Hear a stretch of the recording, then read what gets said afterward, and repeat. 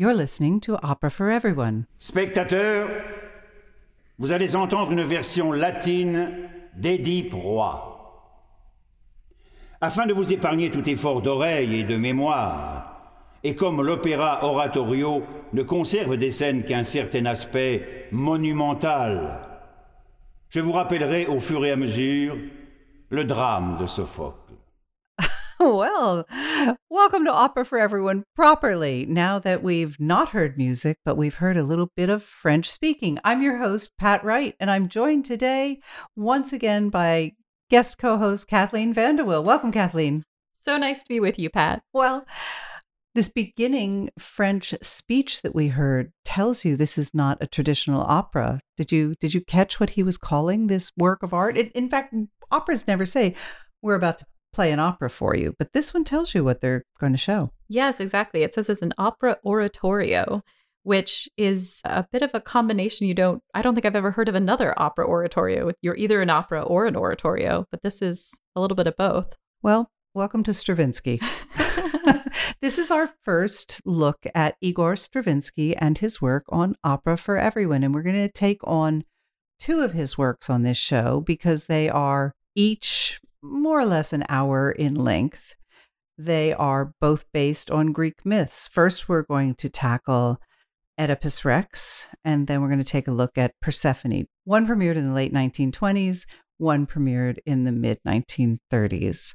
And he's an interesting composer. He is. I would say it's probably one of the more modern works that I've done with you. And it's interesting. We've finally gotten into the 20th century. We have finally gotten into the 20th century. And most of his compositions, the ones with words anyway, he's a very prolific composer of symphonic music. A lot of his music that we consider to be symphonic music was originally composed for dance.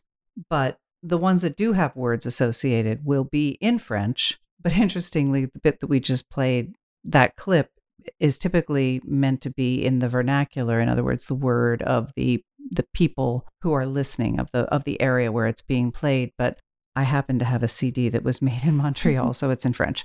So sorry, we'll be your guides, as always, to what you're listening to.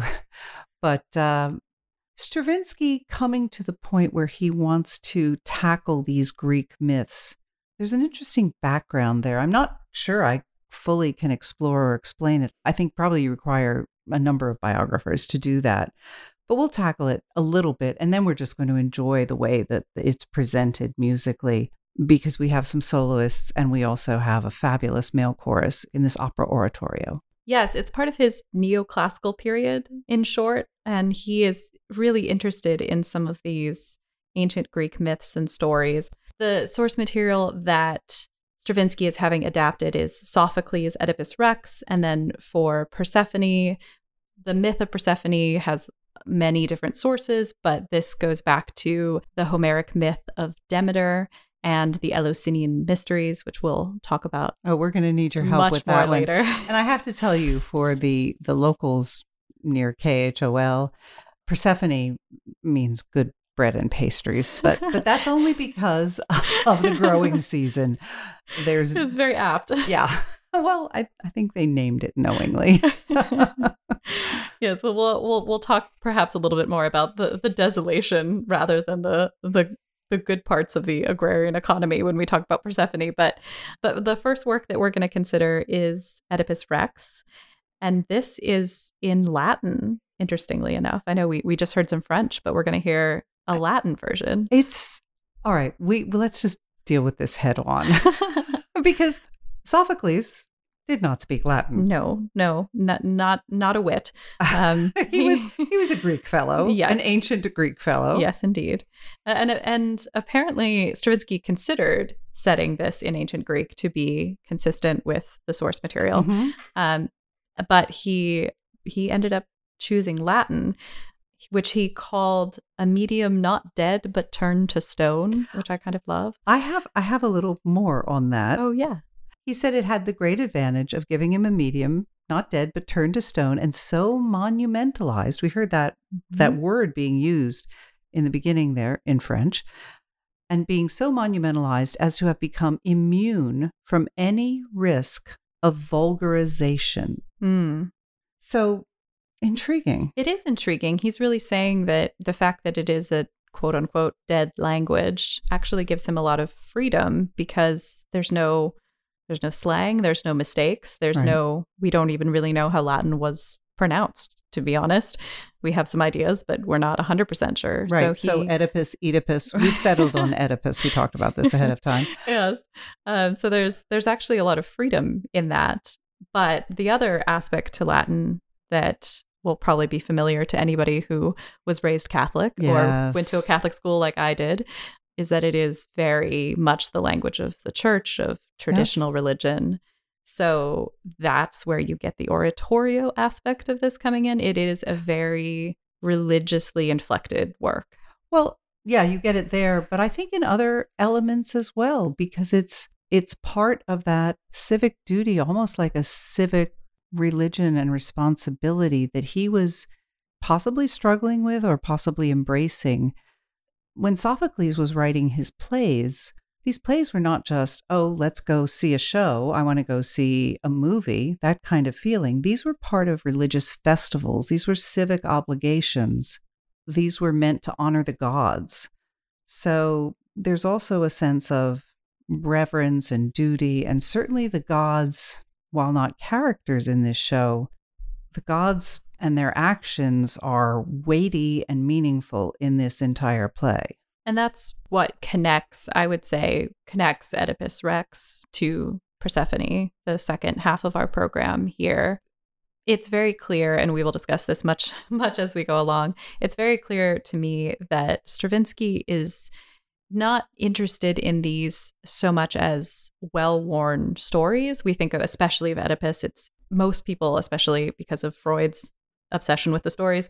Yes, Freud, it will just remind people that Freud was not all that old a character at this point, and this concept of the Oedipus complex, that you wanted to kill your father and marry your mother. But you really do need to know the original story to understand that there's more going on than that simplistic, boiled down statement. Right. Stravinsky says this a couple times, that what's interesting about the Oedipus story, or what's challenging about the Oedipus story, is it's so well known, it's almost ingrained in our references. Even if you've never read it, you know something about it.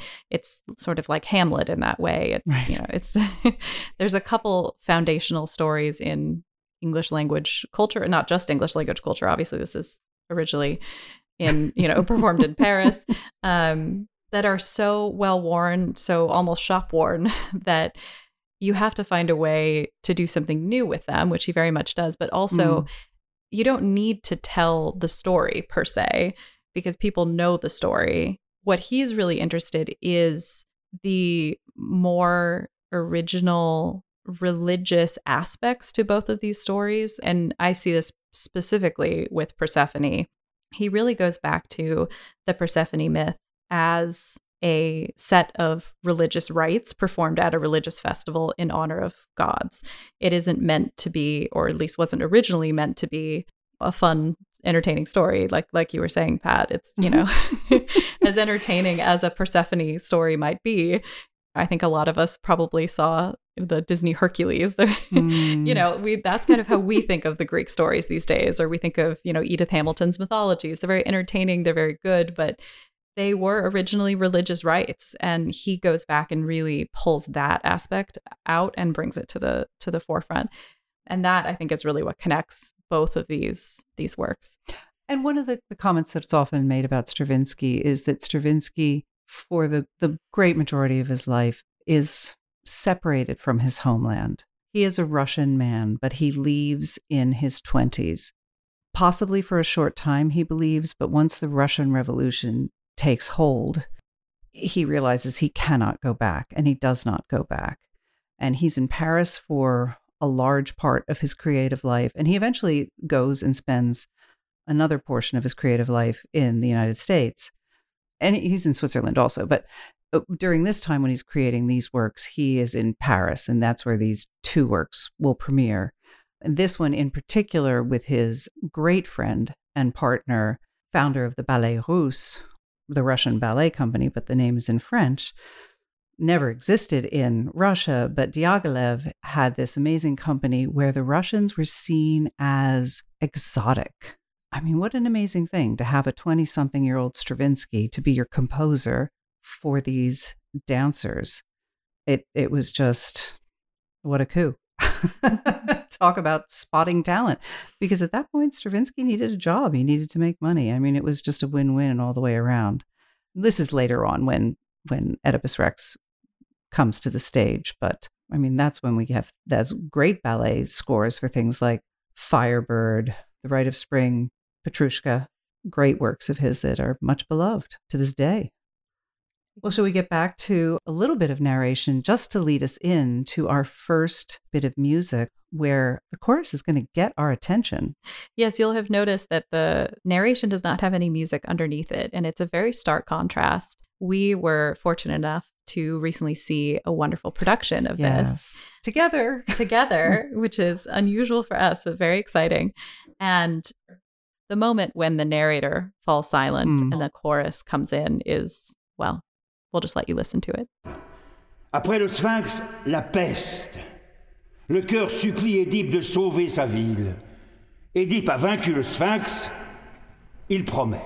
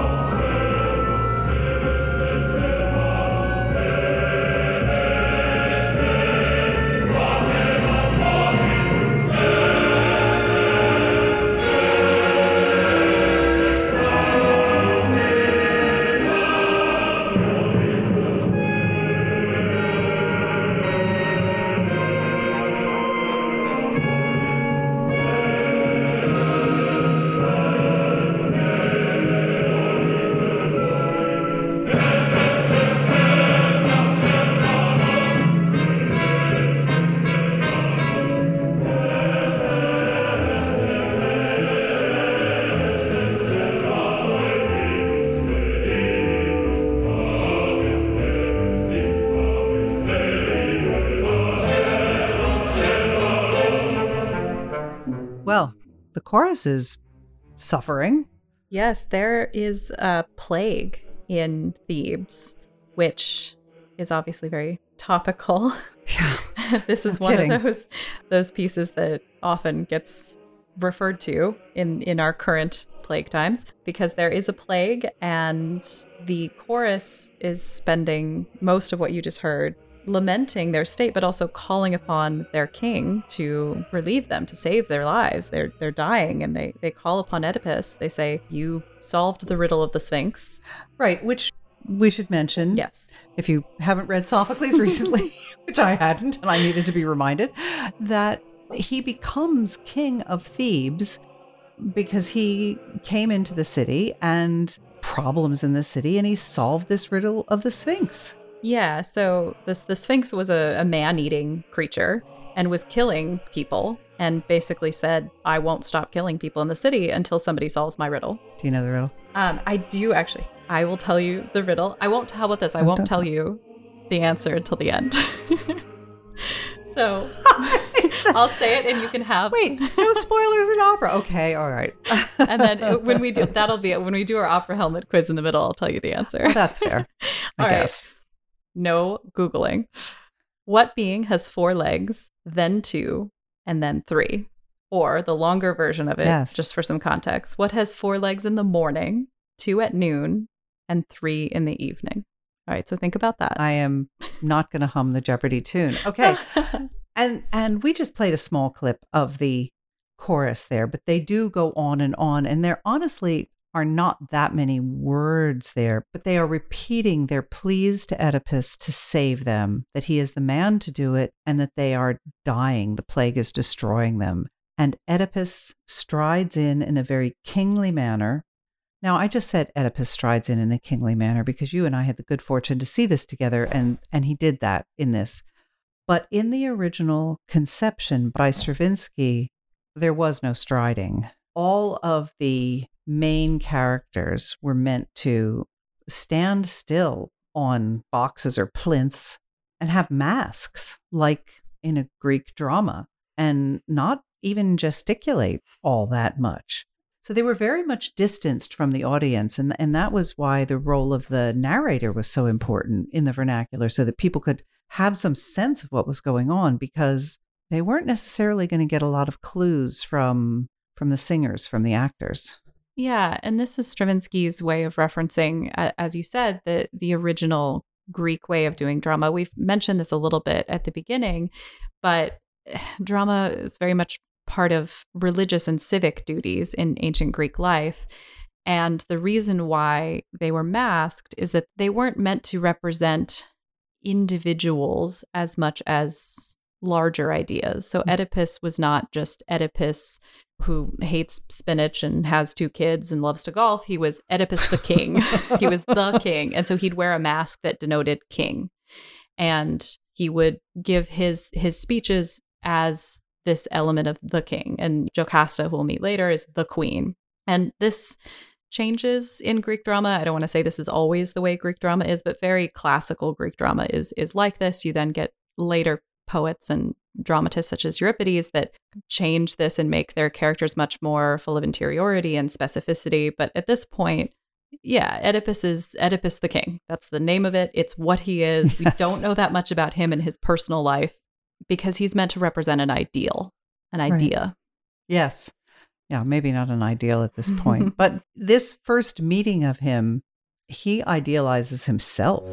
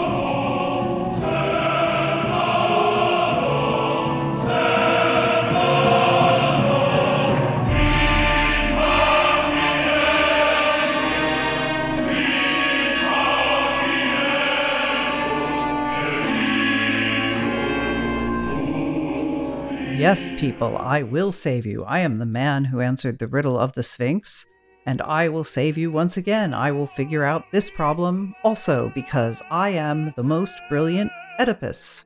Yes, I think we call this hubris, to use I believe we do. Term some may be familiar with. Yeah, so I do think, at least once again, we'll reference this beautiful production we saw, but in that production, it's very clear he does feel deeply for his people. He feels the failure of his own rule, in their sickness. He does feel responsible for their sickness, and he does genuinely want to save them, but he does it in this sort of blustering, hubristic way where he says, well, obviously I'm going to be able to solve this too, because look at me, I came in and they made me king. I was so smart, they made me king. So there's nothing I can't do, which is, well, now to use a biblical reference, pride goeth before a fall. Yes. Yes. And we should say, if we're going to keep mentioning the fact that we recently saw a production together, we saw it together spring of 2022 in San Francisco. It was at the San Francisco Symphony. So we're not talking about the Opera House here. This is a concert opera oratorio. And it was with the director, Peter Sellers, who has a very special take on this production, and he weaves it together with Stravinsky's Symphony of Psalms, which comes afterwards. It's a fascinating production. If you have a chance in whatever medium or venue to see it, I think we can both recommend that very strongly. Absolutely. And we've referenced the narrator a couple of times. One of the most significant changes that Sellers makes is that he specifically has Antigone, who is Oedipus's younger daughter. She is the role of the narrator. And that, I think, is a really brilliant choice and lends a lot of weight to the narrator's commentary. People will probably know Antigone has her own play as well. So it really presages the third of the three plays. Yes. So it gives her a lot. It sets up her character really well for what comes later. So you can either imagine the narrator as Antigone or just as a general narrator, but I really like thinking of her as Antigone. Right. Well, the narrator in the classic original version, as written by, not sure we've even mentioned the librettist yet, Jean Cocteau, famous French writer, it's not Antigone. It's just a narrator helping us, guide us through this Latin that we're not meant to fully understand, but just appreciate the music that's going on with the Latin. But one of the things we've talked about before on Opera for Everyone, the words, you can't change the words when there's music married to the words. But when there are words without music, they can be changed. You don't want to change the meaning or the action of the play, but some of the specifics of the words, if they don't really change what's going on in the play. That definitely happens quite a lot in operatic type presentations. But back to... Yes, back to our story. We have another character come in, Creon, who is Oedipus's brother-in-law. He has been sent to the oracle at Delphi to ask for the oracle and Apollo, who is the god of Delphi, just to ask, what is going on? What do we do? Why are we cursed? Because it's important to understand that sickness is very symbolic in this time period and in drama. If there is a plague, it isn't just because of germs. Right. There is something wrong. There is something rotten in the state of Denmark, as Shakespeare will later put it. We're going to just throw all the references at you. But it's true. Something is out of joint. Something is wrong. That's why the plague is there. It's not just a plague because a plague happens. And so because something is wrong, it means that we can do something to fix it.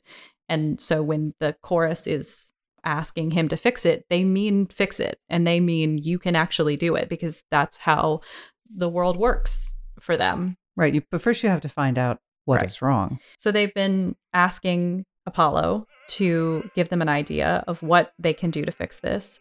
And Creon is about to return to the city, and he has a message from the gods.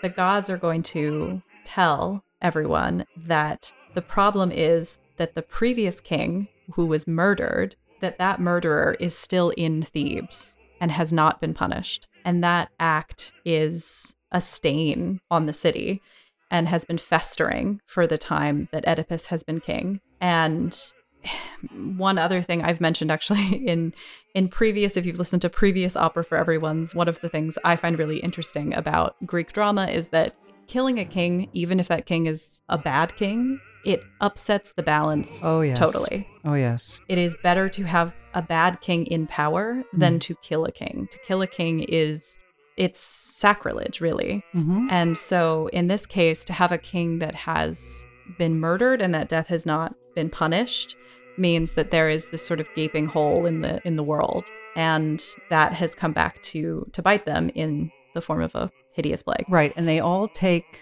that as that's enough. That is crime enough. And we will learn the crime is far worse than simply killing a king, but that is crime enough.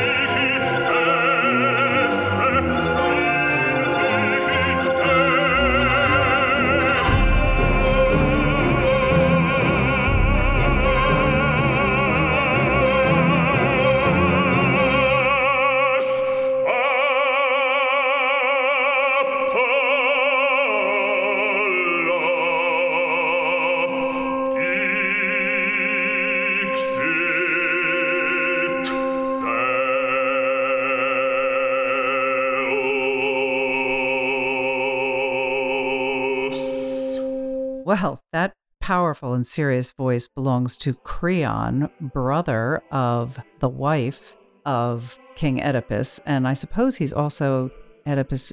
Well, never mind. He, No spoilers in opera, Pat. No spoilers in opera. Well, he says what we said. The murderer hides here in Thebes. After Creon comes and delivers this message, Oedipus immediately promises that he will discover the murderer. Oedipus will cast the murderer out of Thebes. And that promise also may come back to haunt him. The chorus is feeling like maybe this is all going to work out. And then we see Tiresias make his way in. Tiresias is an interesting character because he shows up again and again and again in Greek plays, Greek mythology. He does. He is an interesting figure. So he's a soothsayer, and or a sort of a prophet, and he has been sent for as, I guess, sort of a backup to the Delphi visit.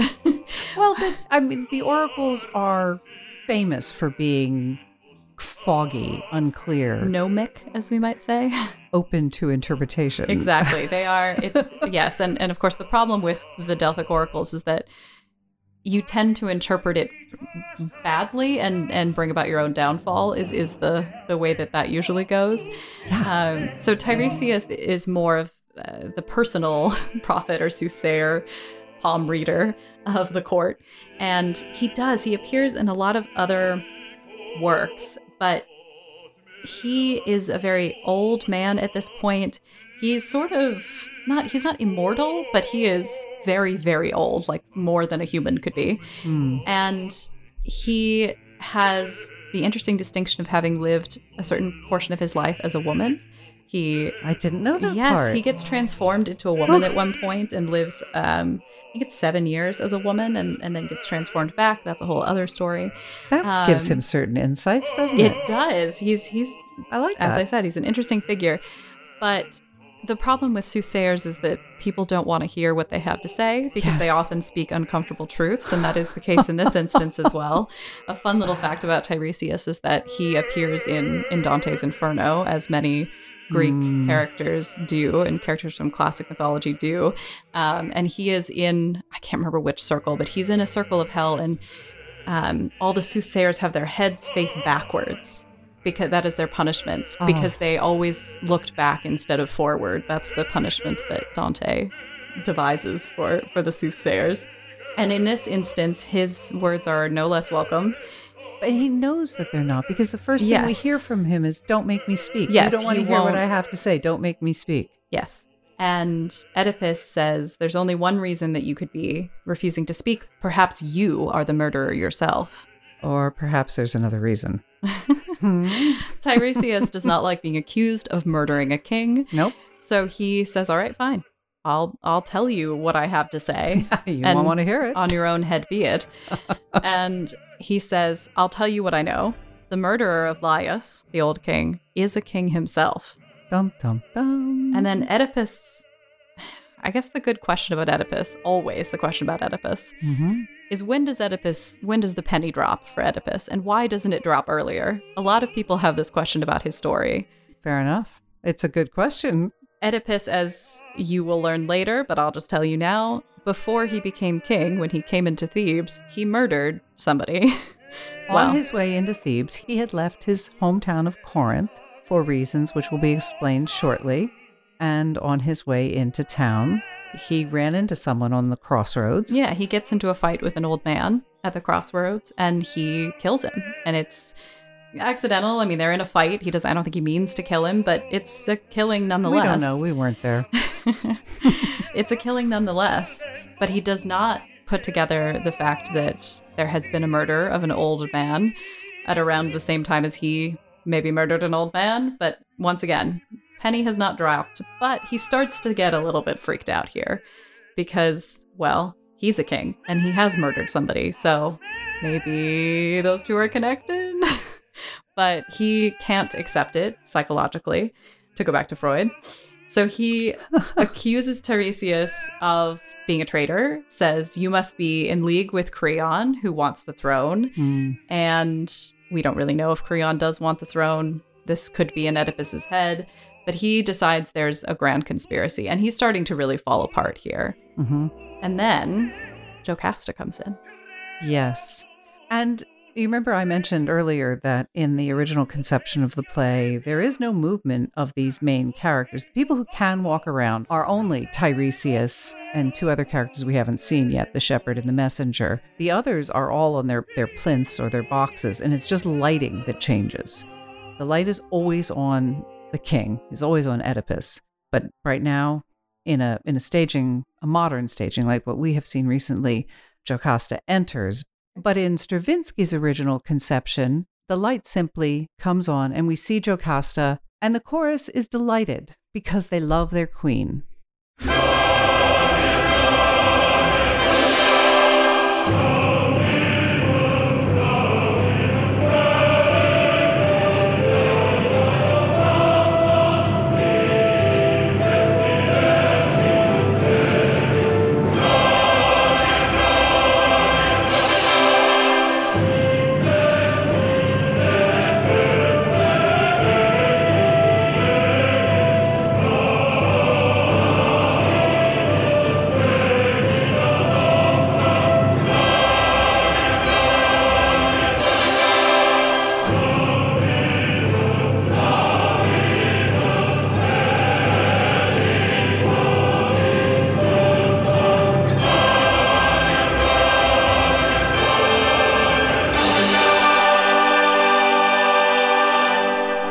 This is Opera for Everyone, and we're listening to Oedipus Rex by Igor Stravinsky, the opera oratorio. Well, the very dignified and queenly Jocasta, and she's been a queen for quite a long time, much longer than Oedipus has been king. She has entered the scene because she has been attracted by all this commotion, all this concern, and the narrator is going to fill us in on what's going on. We're not playing a lot of the narration for you, partially because it is in French.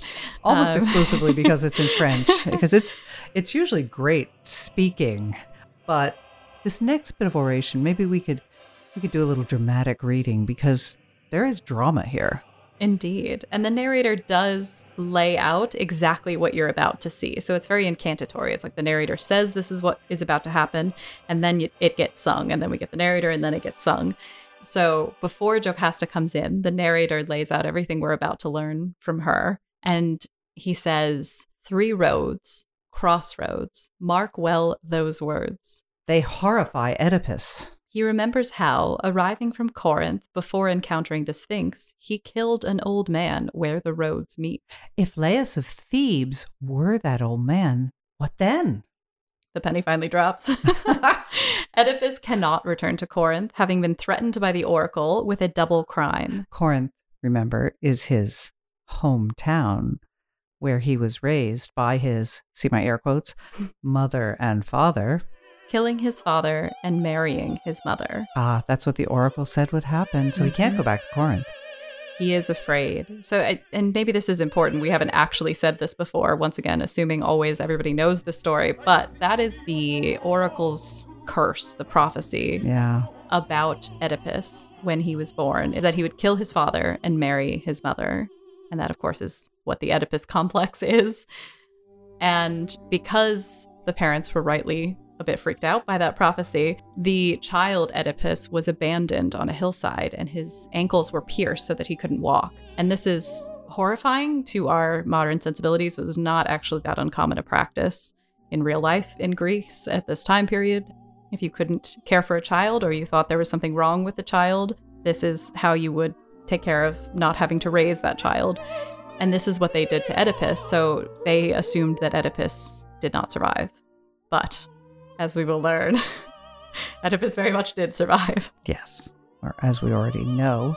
Well, Jocasta's on the scene, and she takes them to task a little bit for all of this commotion. After all, the people are suffering. There's a plague. Why are you all bickering and complaining and posturing? What's all this nonsense about oracles? You know oracles are not true. They always lie. And she has a lengthy song talking about the fact that oracles only lie. And she has proof, because after all, there was an oracle who said her own infant son was going to murder his father. Mm-hmm. And that didn't happen. Clearly not. Her husband was murdered by a total stranger. Yeah, at a crossroads. Oh, wait. Oh, wait. And this is very, very interesting. As she keeps singing more desperately and insistently, oracles always lie, Oedipus, my skin is crawling as I'm saying this, Oedipus says, Jocasta, I'm afraid. I'm greatly afraid. Yes, his fatal weakness is his hubris. Her fatal weakness in this is that she is not believing the gods. She can't. Right. Of course not, because what the gods are telling her is too horrible for her to believe. And once again, simply to refer to this staging that I was so impressed with that we saw recently, at one point when he talks about being so afraid, he drops to his knees and he hugs her, and she pats him on the head like a little boy. And that was almost sweet, stomach turning, all of those things you saw there. It was so poignant and so frightening at the same time, as he says he's afraid, and he becomes the size of a child next to this strong woman. So now the chorus is going to remind us about the crossroads. And in Latin, that's trivium. Trivium. And everybody's pretty worked up. And we're going to get them all at once. And I think the orchestra's as worked up as the characters here. Yes, it's a really, really exciting duet plus chorus that just builds and builds and builds and builds as Oedipus starts to realize what he should have realized all along. Pavesco subito, Jocasta, pavesco subito, pavesco, pavesco, maximo pavesco, Jocasta, audi. Locuta est trivium, ego senem cecidi Corinto extenerem cecidi in trivio cecidi casta senem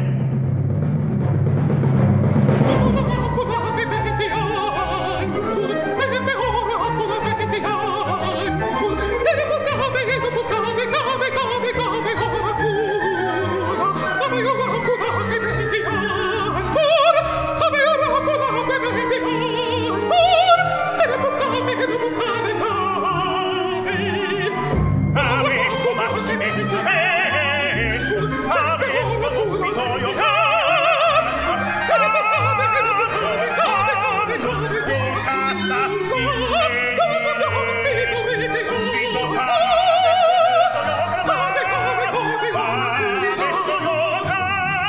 avesco maxime,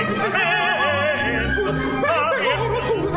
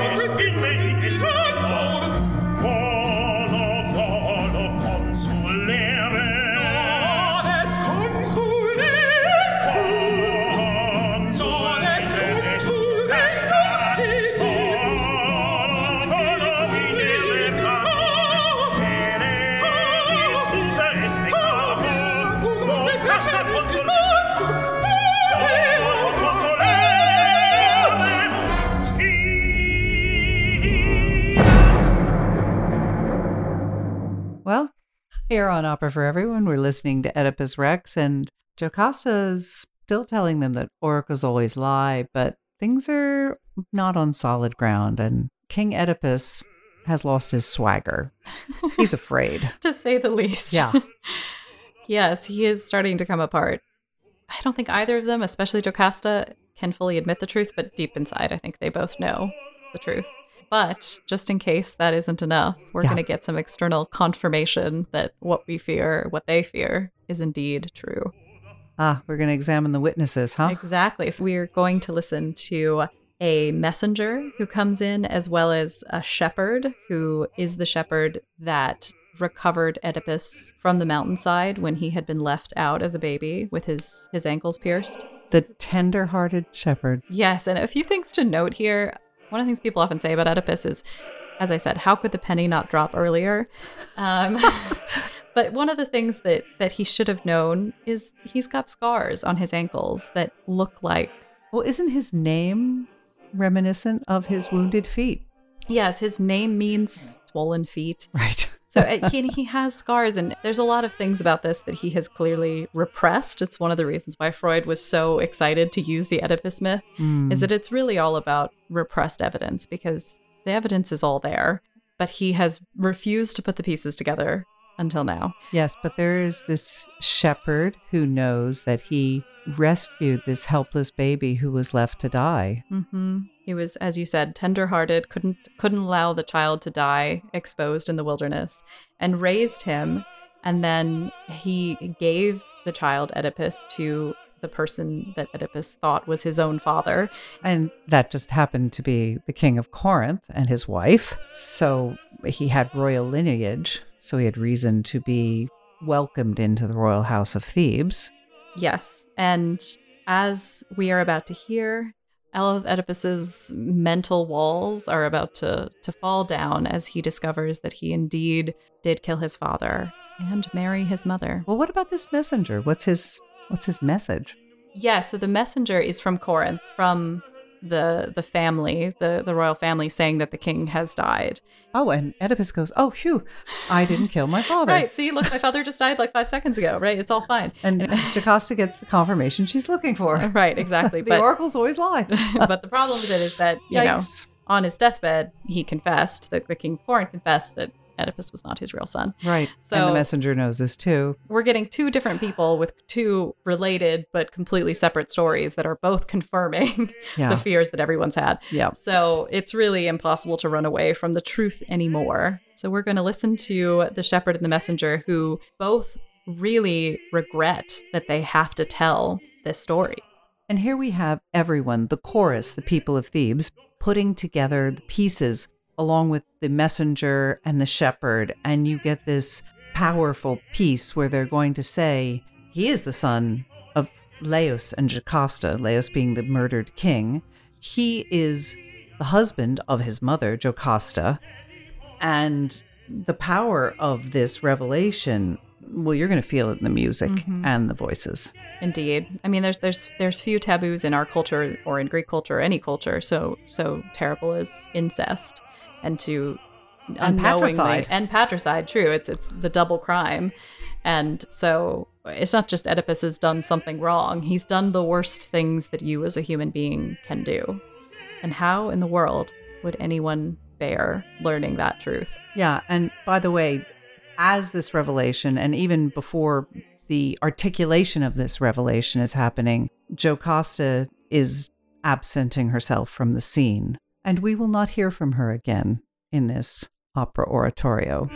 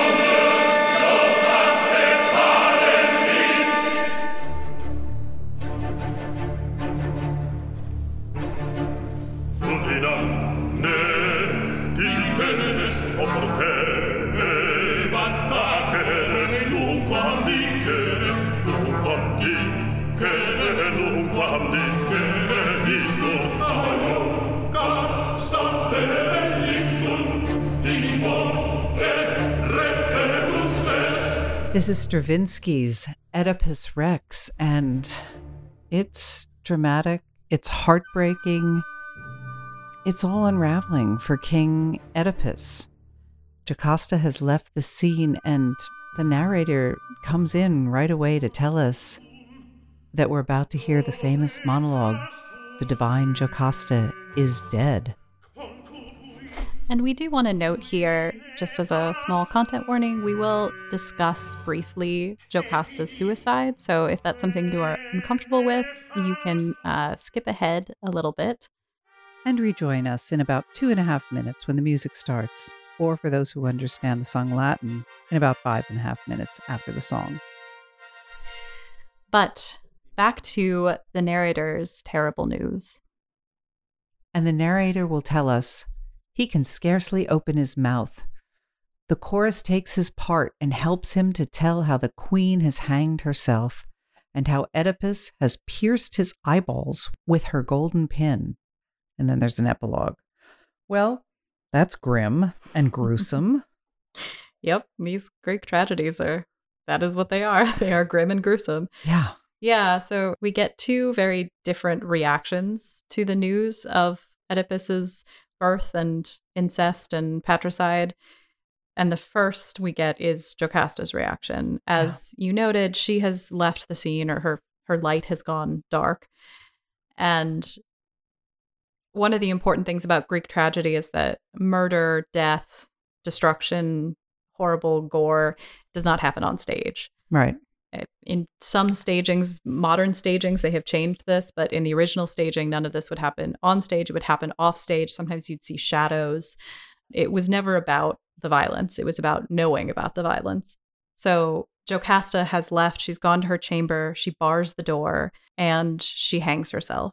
She can't live knowing that this is the world that she lives in, that this is her family. And her part in all of this, after Right. all, she's born children with her own son. She has. I mean, none of it is her fault, unless you want to lay the charge at her door of abandoning her child in the wilderness. But that is really more her husband's doing, I think, too. I mean, she's, in a sense, she's innocent in terms of what she's knowingly done, but it's enough to have unknowingly done what she's done.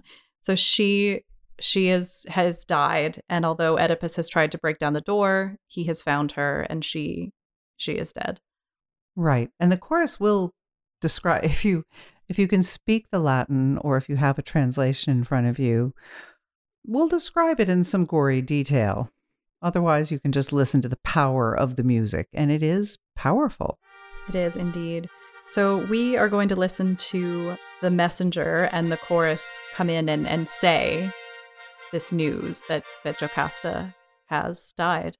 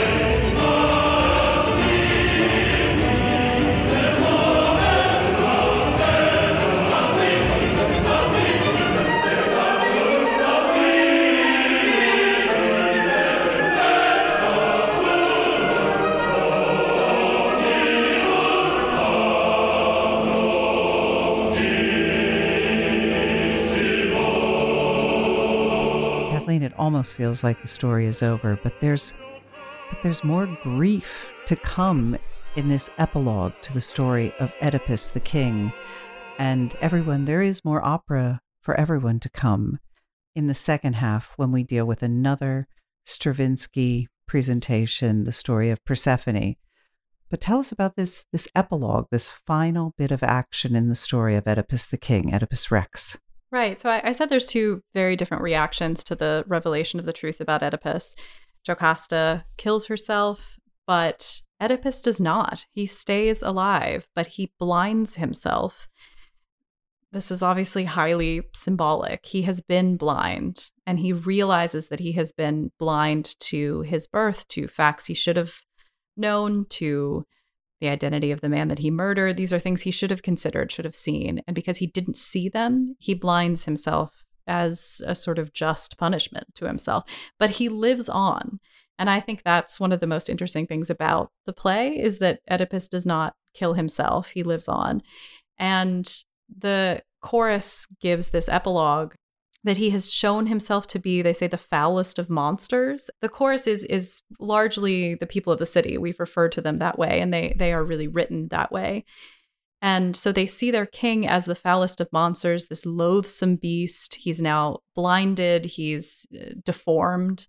But at the end, they say, farewell. You can't stay here in the city anymore. You're cast out, but we miss you in a way. We loved you. We pitied you. We do pity you. You're unfortunate, Oedipus. So there's a way in which Stravinsky finds a way to close on a moment of grace, of forgiveness. And Oedipus will go and wander and have a very difficult life after this. But he doesn't go alone. They don't tell us in this story, but we know from the other two stories which follow in the trilogy. Yes. He will suffer, he will wander, he will be cast out of everywhere he goes, and he will wander with his two daughters, Antigone and Ismene, who merely appear at the end to lead their father out, but have their own stories in the next two plays, which are not a part of this cycle. But there's a moment of grace, and I think foreshadowing that there could be forgiveness for a character like this. And that brings us back to the Christianizing aspect of Stravinsky's Oedipus Rex. I don't feel totally qualified to speak on whether there's grace and forgiveness in the original Sophocles. I don't see it there as starkly as I do in Stravinsky's version, but I think I definitely see it in Stravinsky's version, that he opens the path for grace and for forgiveness, which is a very Christian ideal. So Oedipus is going to wander in the desert, sort of akin to a 40 days and 40 nights. But there could be forgiveness waiting at the end. And that is how we close Oedipus Rex. Well, please enjoy some of the last music of Oedipus Rex. And we'll be back for the second half to tell you a little bit about the CD that we've been listening to, as always, a special kind of opera helmet quiz. And please enjoy.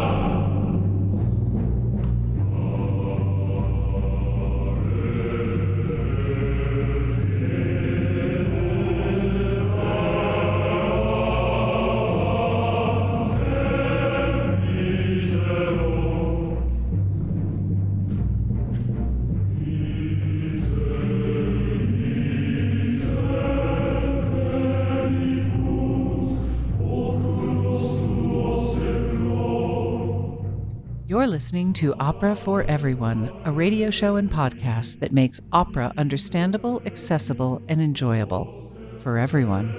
I'm your host today, Pat Wright, joined by special guest co-host Kathleen Vandewill.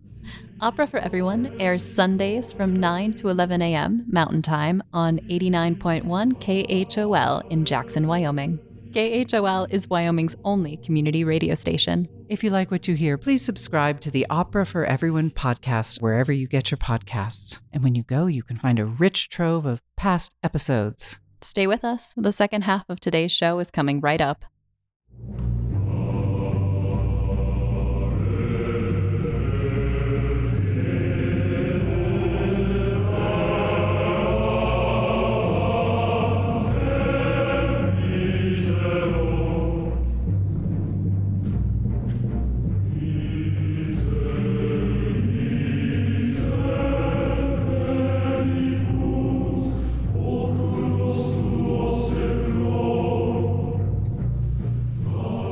Welcome back to the second half of Opera for Everyone. I'm your host, Pat Wright, and I'm joined today by Kathleen Vanderwill.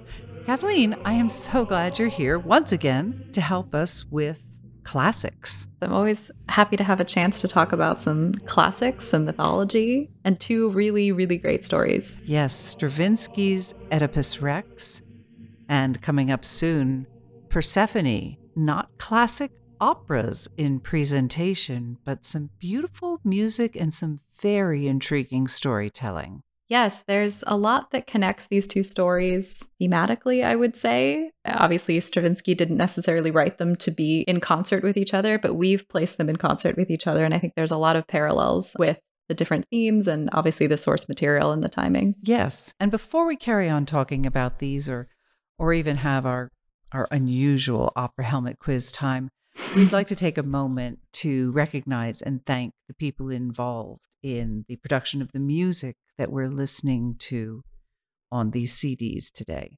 Yes. So the Oedipus Rex that you all just listened to is recorded in Okaya, Japan in 1992. The conductor is Seiji Ozawa. The main roles, Oedipus was played by Peter Schreier, Jocasta by Jesse Norman, Creon is Bryn Terfel, Tiresias Harry Peters, the shepherd Robert Svensson, the messenger Michio Tatara, and the narrator was George Wilson. And that wonderful, wonderful male choir was the Shinyukai Male Choir with the Saito Kinen Orchestra. And the CD recording of Igor Stravinsky's Persephone, was made in 2018 by the Finnish National Opera, along with the opera orchestra, chorus, and children's chorus of the Finnish National Opera under the direction of Esa-Pekka Salonen. We have one soloist, the tenor Andrew Staples, in the role of Eumophilis, and there's a speaking role, and that is Persephone herself, and that is Pauline Chevalier. Thank you one and all for this beautiful music and this beautiful storytelling.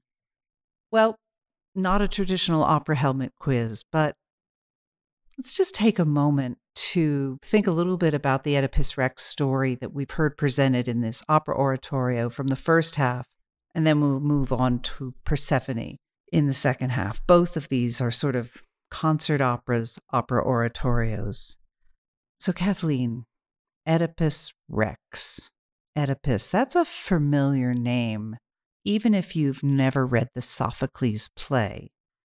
Not really fair for the Stravinsky story, but I know that a lot of people have heard the phrase Oedipus complex. With the understanding of what we've just experienced, could you just highlight for everyone what that is and maybe why that was such an intriguing topic for Stravinsky, or why do people, even in the modern world right now, why do they know that name and why does it come up?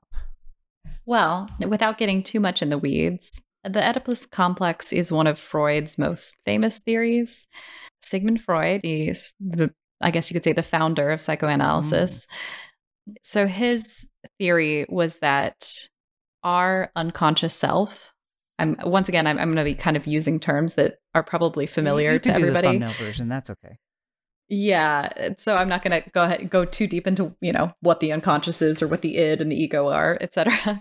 But Freud's idea is that within our unconscious, there is a buried desire in all young men to kill their father and marry their mother. Well, that's dark. It is very dark. And he takes the Oedipus story and names this after Oedipus. There's also a version of this for the women called the Electra complex, which is from a story by Aeschylus. Strauss wrote a very famous opera based on Electra. Yes. One of these days. So the psychoanalysts of the early to mid 20th century took a lot of their terminology and their metaphors from classical literature. And this is obviously the most famous example of that, which is why a lot of people know the term Oedipus. They know Oedipus complex, even if they've never read the Sophocles plays. There is a bit of a question about how much Freud saw this as metaphorical and how much he saw this as literal. Like, I don't think he was ever really saying that men literally want to kill their fathers and marry their mothers. But the idea is it's a metaphorical construction to try and understand a young boy's desire to protect his mother and to also ultimately find a female partner of his own who kind of fills that mother role. This is getting kind of in the weeds, but in order to do that, you have to kill the father influence. So you have to kind of grow up. It's not easy growing up. It's just not easy. And it's Freud, of course, because he was a very dramatic person, expressed it in a very dramatic way. Drama. Well, this is what we're here for. We're here for the drama. Exactly, but which fits very well with opera. But yeah, you can kind of just see it as it's largely metaphorical and has very much fallen out of favor. I would say. I don't think you can still get yourself psychoanalyzed, but most people don't take Freud's theories as literally as perhaps that he was taken when he first presented them. But yes, that is one of the reasons why Oedipus has endured as a name. Interesting. Well, I'm also going to remind you that you promised to answer the riddle of the Sphinx. I did. Well, I hope that nobody Googled it. They all promised that they wouldn't. They promised so solemnly that they wouldn't. So to remind everyone about what the riddle of the Sphinx was, what being or what walks on 4 legs, then 2, and then 3, or what has 4 legs in the morning, 2 at noon, and 3 in the evening, depending on which account you're reading. Speaking of metaphors. Right, very metaphorical. So the answer, of course, is mankind. So the answer is man crawls on all 4s as a baby, walks on 2 legs as an adult, and then has need of a cane in old age. So that's the 3rd leg. Some may say this sounds a little familiar, as Shakespeare took this in his All the World's a Stage speech, also known as the 7 Ages of Man speech, and expanded it a little bit, but really riffs off the Sphinx riddle to talk about how man changes throughout his life. Oh, that's fascinating. I didn't realize that. Well, maybe I didn't. Completely forgot about it. Shakespeare knew his Sophocles too. Yeah, we do. We need to know the artists who come before us in our given field, at least. Absolutely. Wow. Well, up next we have Persephone.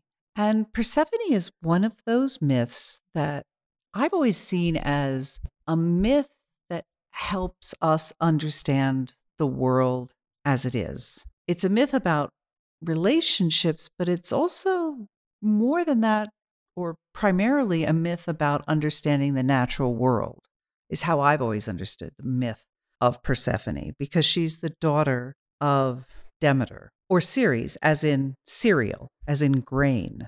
Yeah, so a lot of the Greek myths are structured this way in order to help us understand why certain things are the way they are in the world. So how did human beings get fire? Why does this flower exist?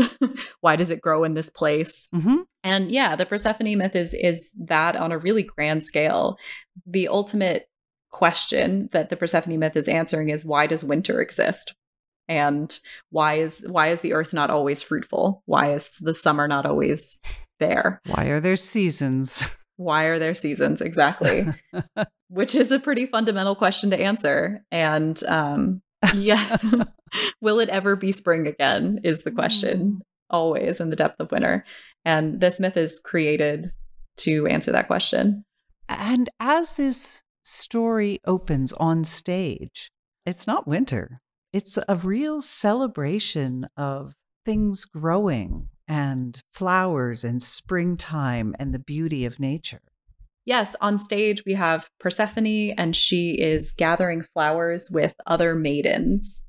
So she is in a very idyllic, happy place. Right. And this is one of those presentations that Stravinsky wrote to be dance music. In fact, besides the chorus, a children's chorus and an adult chorus, besides that chorus, there's only one singer, a tenor, he's a character, yes, but he's really a narrator. And the Persephone role is a spoken role, which is fascinating. It is really fascinating. This is something that connects the 2 stories that we have dived into today, Oedipus Rex and Persephone, that the central character, who I would argue is really the narrator character in Oedipus Rex, even though it's called Oedipus Rex, the narrator really, is the one that we follow through the story. And then Persephone herself in Persephone are both spoken roles, which is really interesting to me that they are not allowed to sing. And I'm not sure why. And I'm not really sure what Stravinsky was trying to say there, that there's something about the difference between singing the story and telling it straight. Let's get a little bit of the flavor of this story, and then we'll come back and tell you a little bit more about what's going on and the history of it.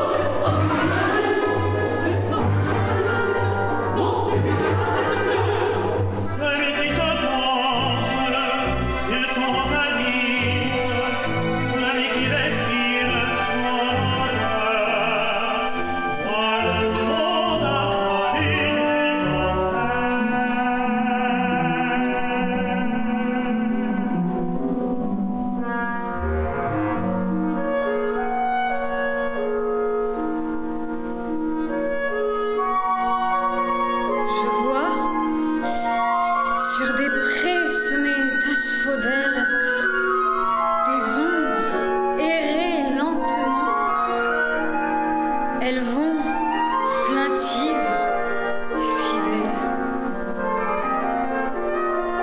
Je vois errer tout un peuple sans espérance,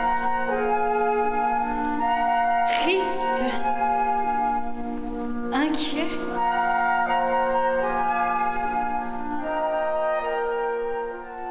You're listening to Stravinsky's Persephone. We've just celebrated the joys of spring with dancers, perhaps, but definitely a chorus, and our narrator, Eumophilos, and Persephone is being told to enjoy all the beautiful flowers, and the chorus tells her the narcissus is the most beautiful of all the flowers. And this narrator, Eumophilos, interestingly says, oh, and if you breathe in the scent of that narcissus, the mysteries of Hades will be revealed. Well, Hades, that's the underworld. Yes, it's a bit of a dark, strange note to introduce into our lovely flower song scene. It's a little scary because that's not a happy place to go. That's not where you frolic and enjoy the sunshine. No sunshine in the underworld. No, not at all. And right away, the chorus tells her to be on her guard, tells her to beware.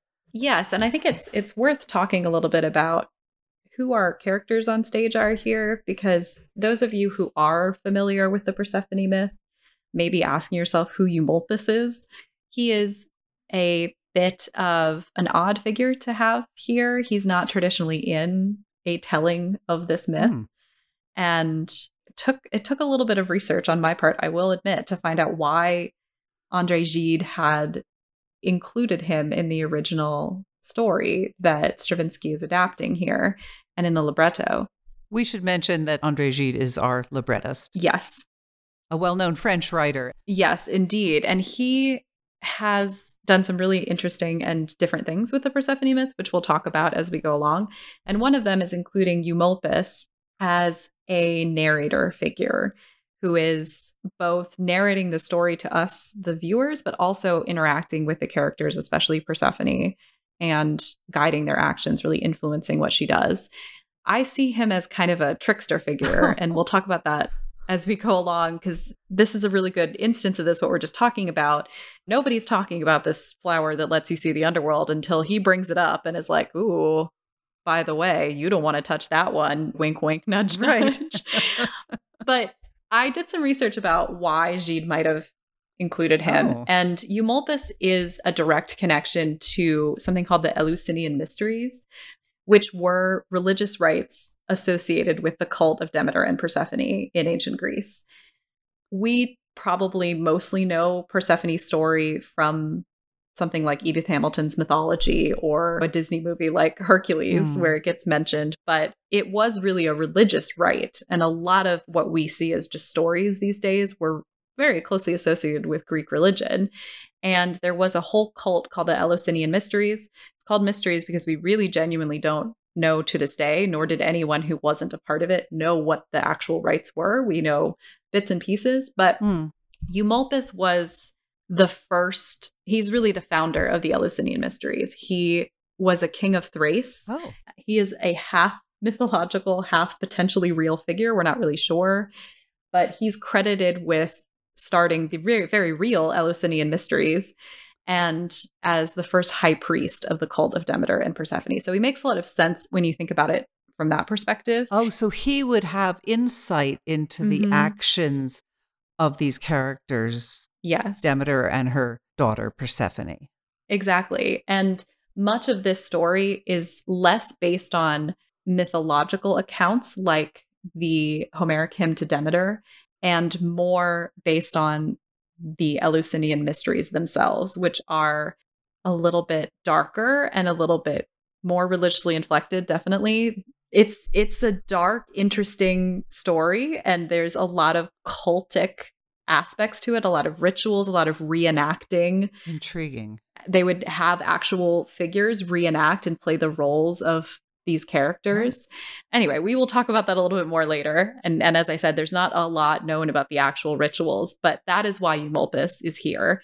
And he is encouraging Persephone by some reverse psychology, I think, to start picturing the underworld by saying this flower allows you to see into Hades, which is probably something that this beautiful maiden goddess had never considered before. But now we start to see that it consumes her. I confess, Kathleen, I'm reading ahead a bit, and he's encouraging her to go and help the poor and mournful people of Hades. Which is an extreme departure from all versions of this myth. The main action in every version of the story I've ever read is that Hades, the god of the underworld, sees Persephone gathering flowers and is entranced by her beauty and her youth and the sunshine that she is basking in and that she really represents. He decides he wants to take her as his wife. And there's no beating around the bush. This is often called the rape of Persephone. And it is, in fact, called the rape of Persephone in this as well. Which oftentimes gets translated as abduction. Right, to soften it a little bit. But it is what it is. You know, he's taking her to become his wife without her consent. Yeah. But that is almost completely absent from this retelling of the story. Instead, there's a very Christianized version.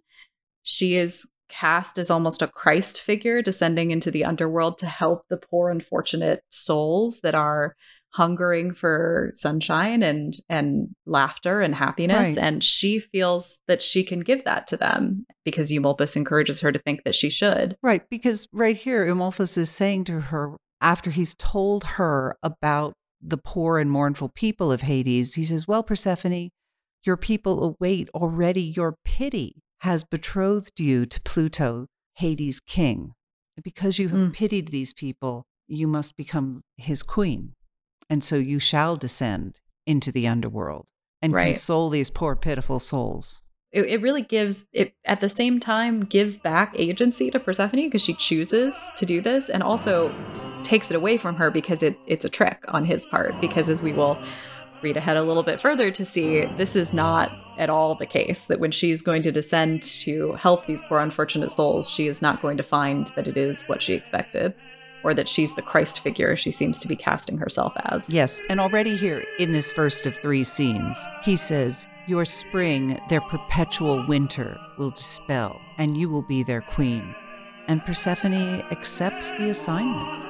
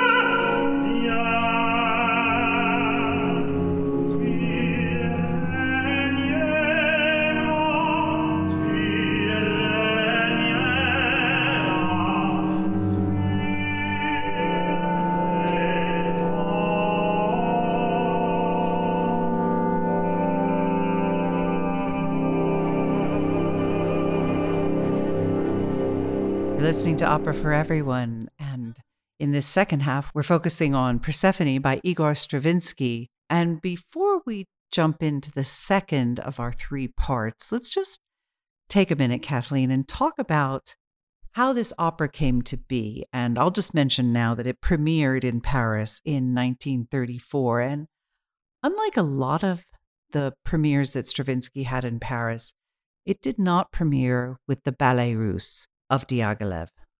But it was one of Diaghilev's former dancers who was instrumental in the creation of this work of art. Ida Rubinstein, what a woman. Yeah, one of the grand characters of the 20th century, I would say. Yeah, if If you're near a computer, I recommend look her up. She is a character. The pictures are fantastic, fabulous.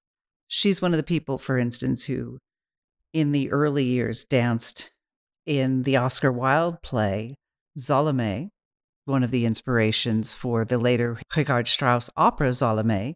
She danced the Dance of the Seven Veils. She's a great ballet dancer. She is, I would say, undoubtedly the reason that Persephone is not an operatic singing role in this performance. She's typically a dance role along with a speaking role. And in the premiere, that she did both of those things. She spoke the role and she danced it. And we have the tenor, and the rest is choral. I think you can probably tell us a little bit more about how she helped Stravinsky bring this to life. Yes, I mean, as you said, she was in the Ballet Russe from 1909 to 1911, but then she later formed her own ballet company. And when this premiered, it premiered with her ballet company. She also commissioned Ravel's Bolero. She's just a great art patron. Wow, that's a big deal. Yeah, she's one of those people where she knew everybody. She spoke 5 languages, including ancient Greek. Yes. And she became really interested in ancient Greek culture and literature, which is part of why she commissioned Persephone. Yes, very dramatic, very theatrical, and wanted to share her art with the world. Mm-hmm. And as you noted, she both danced and spoke the role of Persephone, but most of the time when it's performed these days, there are 2 actors on stage. There's a dancer version of Persephone who is silent, and there's an actor speaking Persephone's role. So they mirror each other. And we've seen a couple of productions that do some very interesting metaphorical imagery with the 2 mirrored Persephones. So I recommend that if you have the chance to watch a version of that. We saw a wonderful Peter Sellers directed production together. Yes. And I will note that I did find not too long ago on YouTube a New York City ballet performance from the 1980s where the dancer performed the Balanchine choreography, and she also spoke the role. So she did both as well. The Balanchine production, I think, which he choreographed in the 50s, was the standard production, was the go-to production of this show for quite a long time and much beloved. But, these things can be reinterpreted in so many different ways. And that's one of the beauty of these stories. It's true. Well, we have left Persephone teetering on the precipice between earth and hell. Well, down, down she goes. Indeed. She is about to wake up and she looks about her and she is in the underworld, which is often conflated with a more Christianized vision of an underworld, a hell. But for the Greeks, that wasn't really the case. It wasn't a hell. It wasn't about suffering necessarily. It was actually a much more nihilistic place where it's just it's just where you go. It's not good. It's not bad. It just is. So she wakes up and she looks around her, and this is not like anything she recognizes. It is not her flower-strewn valley. And she starts to ask a series of questions of the shades around her. And she asks them, how can I make you happy? Because as we said, that's what she has descended to the underworld to do. And they are going to respond to her. Basically, there is no such thing as happy or unhappy. The shades are not unhappy, they say, without hatred or love, without sorrow or desire. They are forever destined to recommence their lives' unfinished circle. Right. Well, I mean, even when she first comes to, she's confused because can it be night already? Will it be dawn soon? There's not a sense of not only are there no seasons, there's no day, there's no night. She's confused and she doesn't have her bearings about her. Yeah, I mean, she thought she was gonna descend to the underworld and break open the gates of hell and bring sunshine and springtime to everybody, and instead it's just dark and cold and she's alone. Yeah. I mean, we it's not the first time on Opera for Everyone that we've encountered characters visiting the underworld. We've done it with the Orpheus and Eurydice story, and it's an image that comes up in a number of Greek myths that characters will go to the underworld.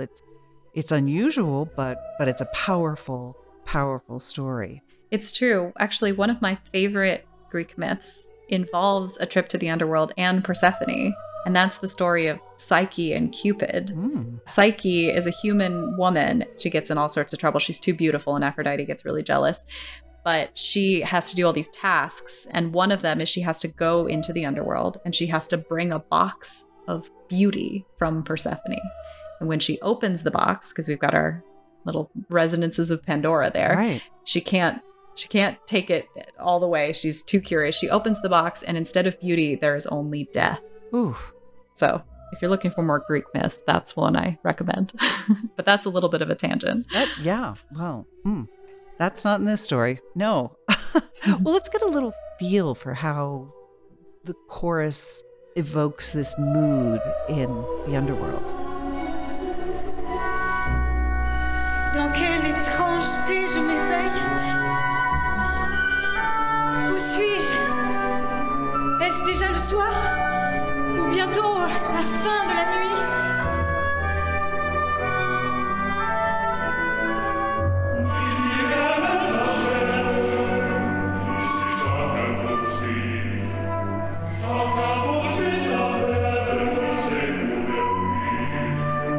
Ici l'amour du temps fait la vie éternelle.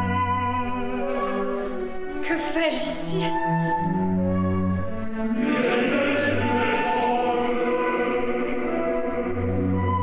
Ombre plaintive, que faites-vous?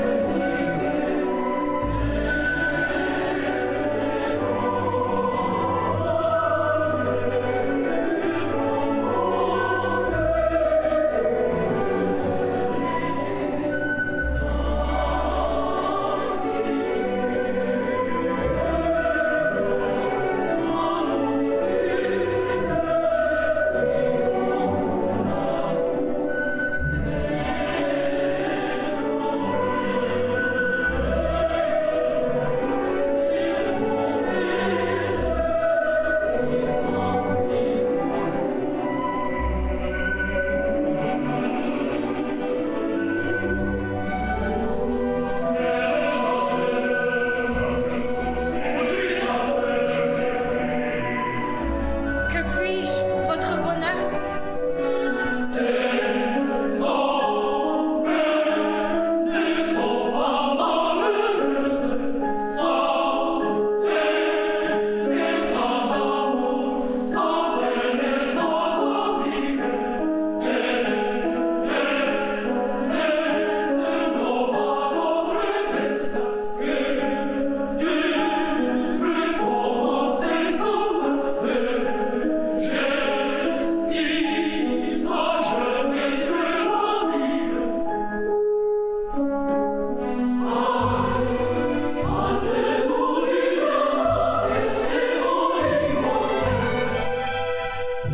Here we are in the underworld with the shades meeting their new queen, Queen Persephone. And even though they say, no, we can't be happy, there's no day, there's no night, all that doesn't exist here, they do say, well, Persephone, would you tell us of springtime? And she does. She talks them through it a little bit. And they say, well, speak to us, Persephone. And she speaks, but then another character does appear. Her husband, Pluto, appears. Pluto doesn't speak or sing, by the way, but he appears. No. He just dances. And I'm sure many productions decide what they want to do with the character of Pluto or Hades.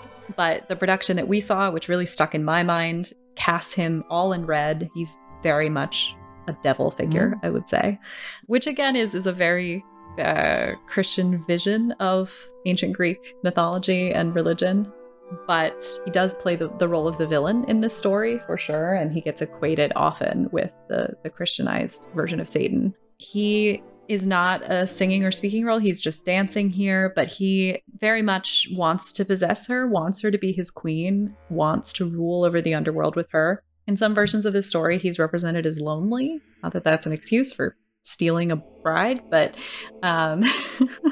there's an idea that there is some maybe a yearning in Persephone for the darkness that he represents, and that there is bad boy? maybe some he's right. He's the bad boy, exactly. Hades Town all over again. Oh no. Well, interestingly, Eumolpus, our narrator, will come in. I find this very curious. He says to Persephone, "You come to rule and not to pity." Where we've just had that other scene where he says your pity has wed you to the god of the underworld. And he says you can't escape it. You are here to rule. And so forget your thoughts of pity and drink this cup from the river Lethe, which is that river of forgetfulness down in the underworld. And you will not have to worry about that anymore, and you will belong to the underworld forever. And Persephone, she has some objections. She has some sense. I'll give her that. Not a lot of sense in sniffing the flower they told you not to sniff, but she refuses to drink the cup of forgetful water, which is good. And she refuses all other things that they try to offer her. One of the cardinal rules of mythology and magic and fantasy worlds throughout history is that if somebody offers you food in a place like the underworld, do not accept it. And this goes very much back to the Greek idea that if you eat at someone's table, you accept their hospitality. That creates a bond between you.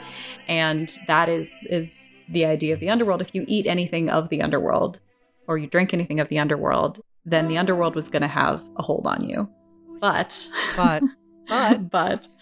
Yes.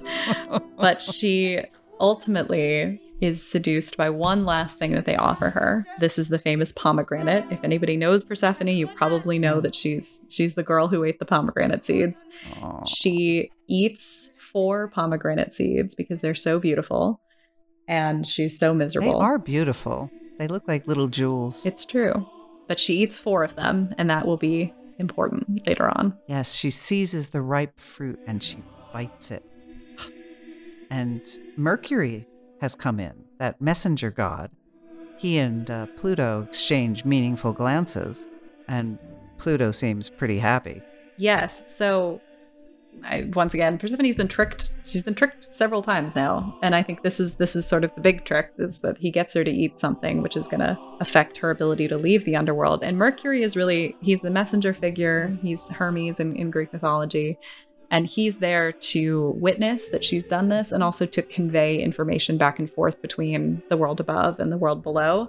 This is not in the opera itself, but in the larger myth, Zeus, the king of the gods, is aware that this has happened because Mercury communicates this to him. Mm-hmm. And Demeter, who is Zeus's sister, is going to come and appeal and say, "I'm sorry, I'm really not okay with the fact that your brother just kidnapped my daughter." Mm-hmm. So Mercury's acting as a messenger figure and a witness figure throughout, but is also a silent role. And now that she's really become part of the underworld, fully and thoroughly, having eaten these pomegranate seeds, winter descends. And the chorus knows it. They sing it.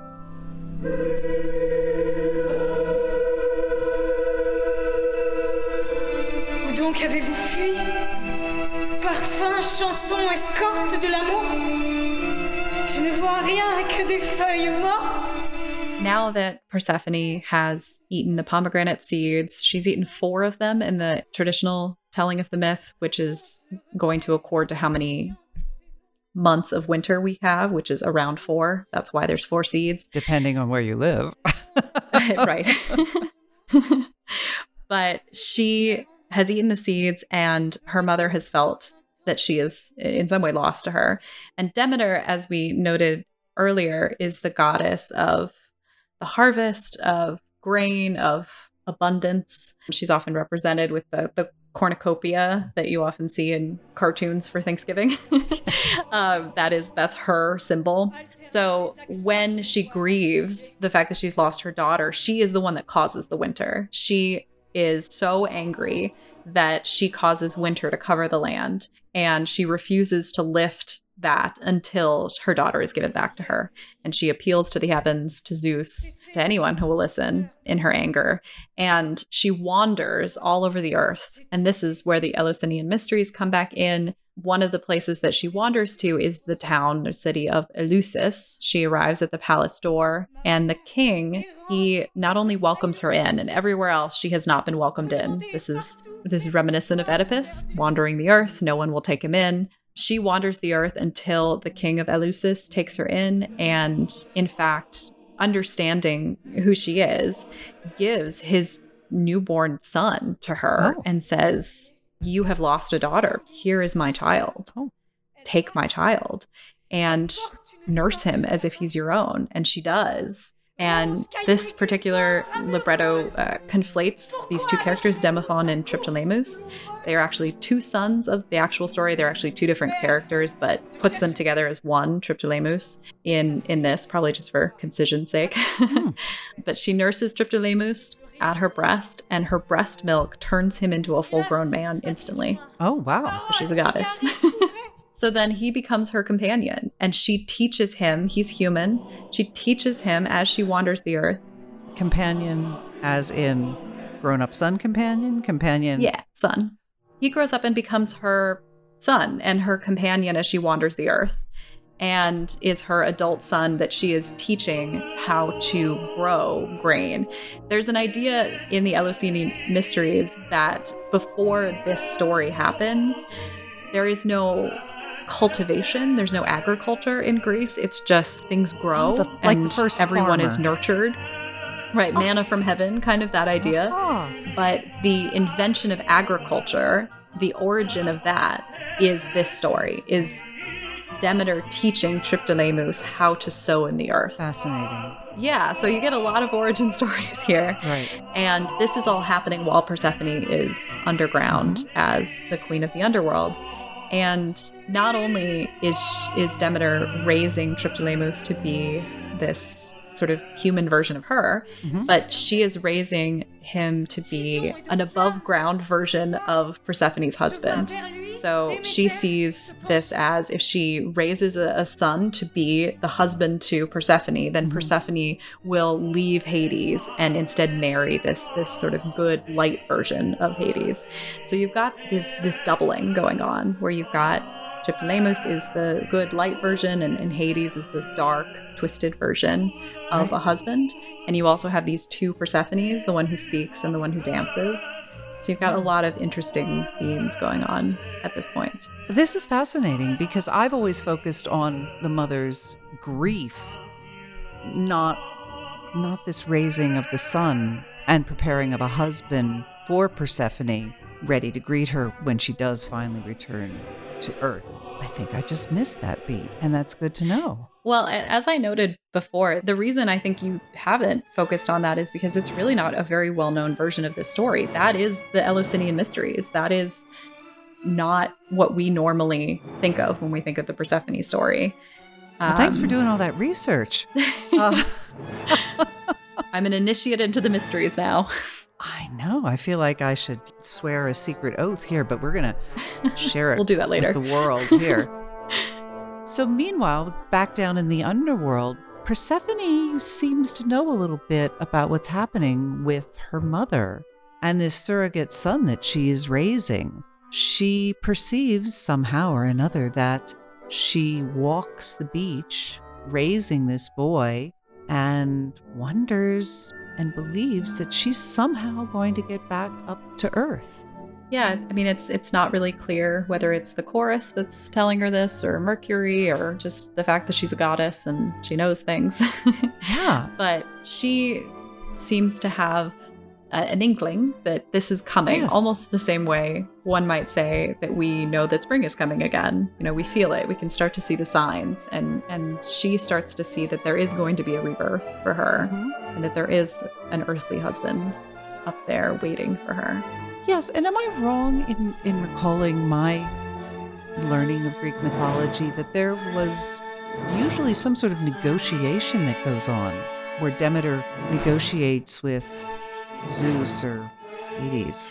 Yeah, well, I mean, she says to Zeus, I will not bring spring back. Right. I will keep the earth in eternal winter unless you give me my daughter back. And then Zeus says to Hades, you have to give her back.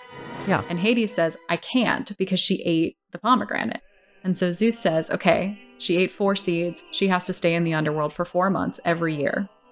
And the rest of the time, she can be up with her mother.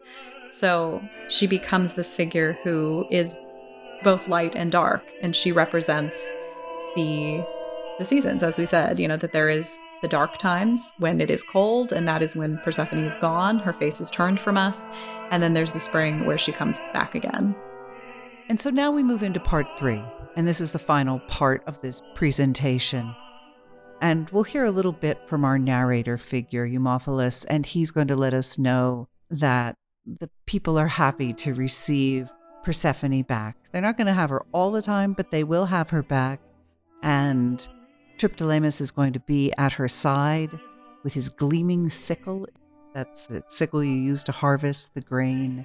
And there will be a choir of nymphs, and they are a faithful couple together. And the chorus will rejoice with them, the children as well.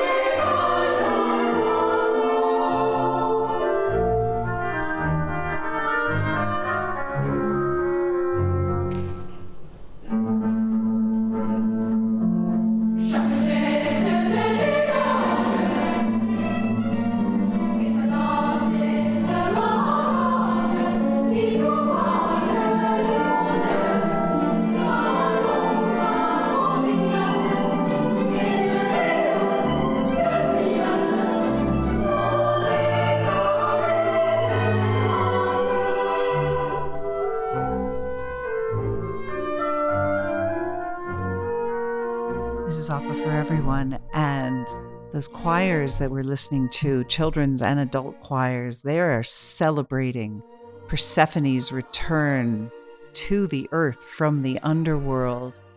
But it's interesting, as the choirs go on, it's a mixed celebration. It's this celebration which is a compromised situation, because it's not just a return, it's a return where they don't simply get to keep her up on the earth.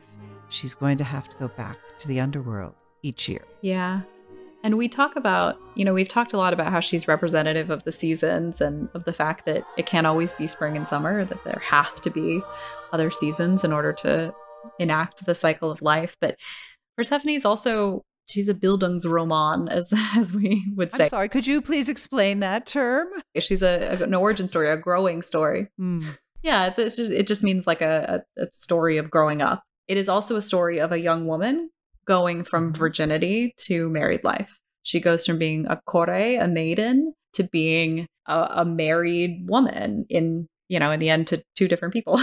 Yeah, twice married. But it is Persephone as maiden at the beginning. She is then taken and married. She is no longer a virgin and has to come back to her old life at the end. It's very clear that she's changed. And they ask her, the chorus says, tell us what you saw in the underworld. Tell us what that has done to you. What knowledge do you bring us from the land of the dead? Not that I'm necessarily equating marriage with the land of the dead, but I hope not. But the Greeks kind of did, I guess.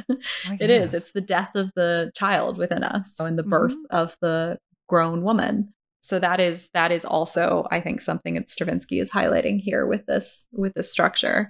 And when she comes back, she's changed. She's not the child she was. But it ends with the reiteration of the fact that she has to go back, that is the cycle of life. You must always go back to the land of darkness. But she will bring a little ray of light. She'll bring herself to those that are suffering there. Yeah, it's so interesting to experience the language here. It is poetry about this archangel of death rekindling your torch, and your mother Demeter is awaiting you, and the flowers on the coffin. And these images are so strong and they're so powerful. And we have celebration mixed with all of these funereal images. But like you said, it's a story about growing up, and it's a story about life, because life is celebration. It is the embracing of the sun on your back, but it's also the embracing of the sadness of life. It's very powerful for that reason. Seasons do come and go. Day does follow night, which follows day, which follows night. It's life and death do occur. It's powerful in that way and very explanatory. And it's lovely. It is. And the last bit that the chorus sings is setting up Persephone returning back to the underworld, saying that although she's now in the light, she has to go back to the underworld for at least some part of the year and bring a little bit of light and sunshine and a memory of springtime to those that are suffering down there. Yeah. Ending with beneath the ground to reappear as a golden harvest in years to come. Beautiful. Mm-hmm. Well, just like Kathleen, I know you will reappear on Opera for Everyone in the future. And sadly, we must end this show. I am the Persephone of Opera for Everyone. I love it. We're going to end on some of this lovely choral music, and I know you will rejoin us again. Yes, I will for sure emerge from the underworld and do another opera recording with you. Thank you. And you all join us as well. Thank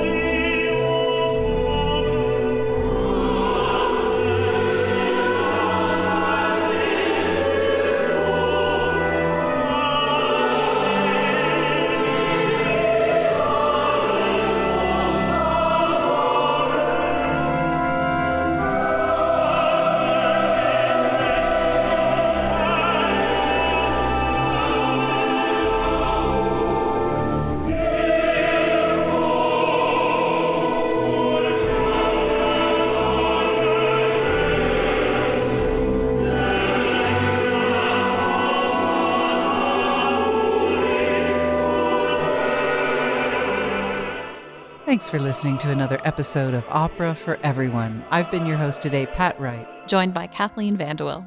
If you've enjoyed our show and would like to hear more, please subscribe to the Opera for Everyone podcast wherever you get your podcasts. Opera can be challenging. But everyone loves a good story. And a story set to music is even better. Our mission is to make opera understandable, accessible, and enjoyable, because we believe Opera is for everyone.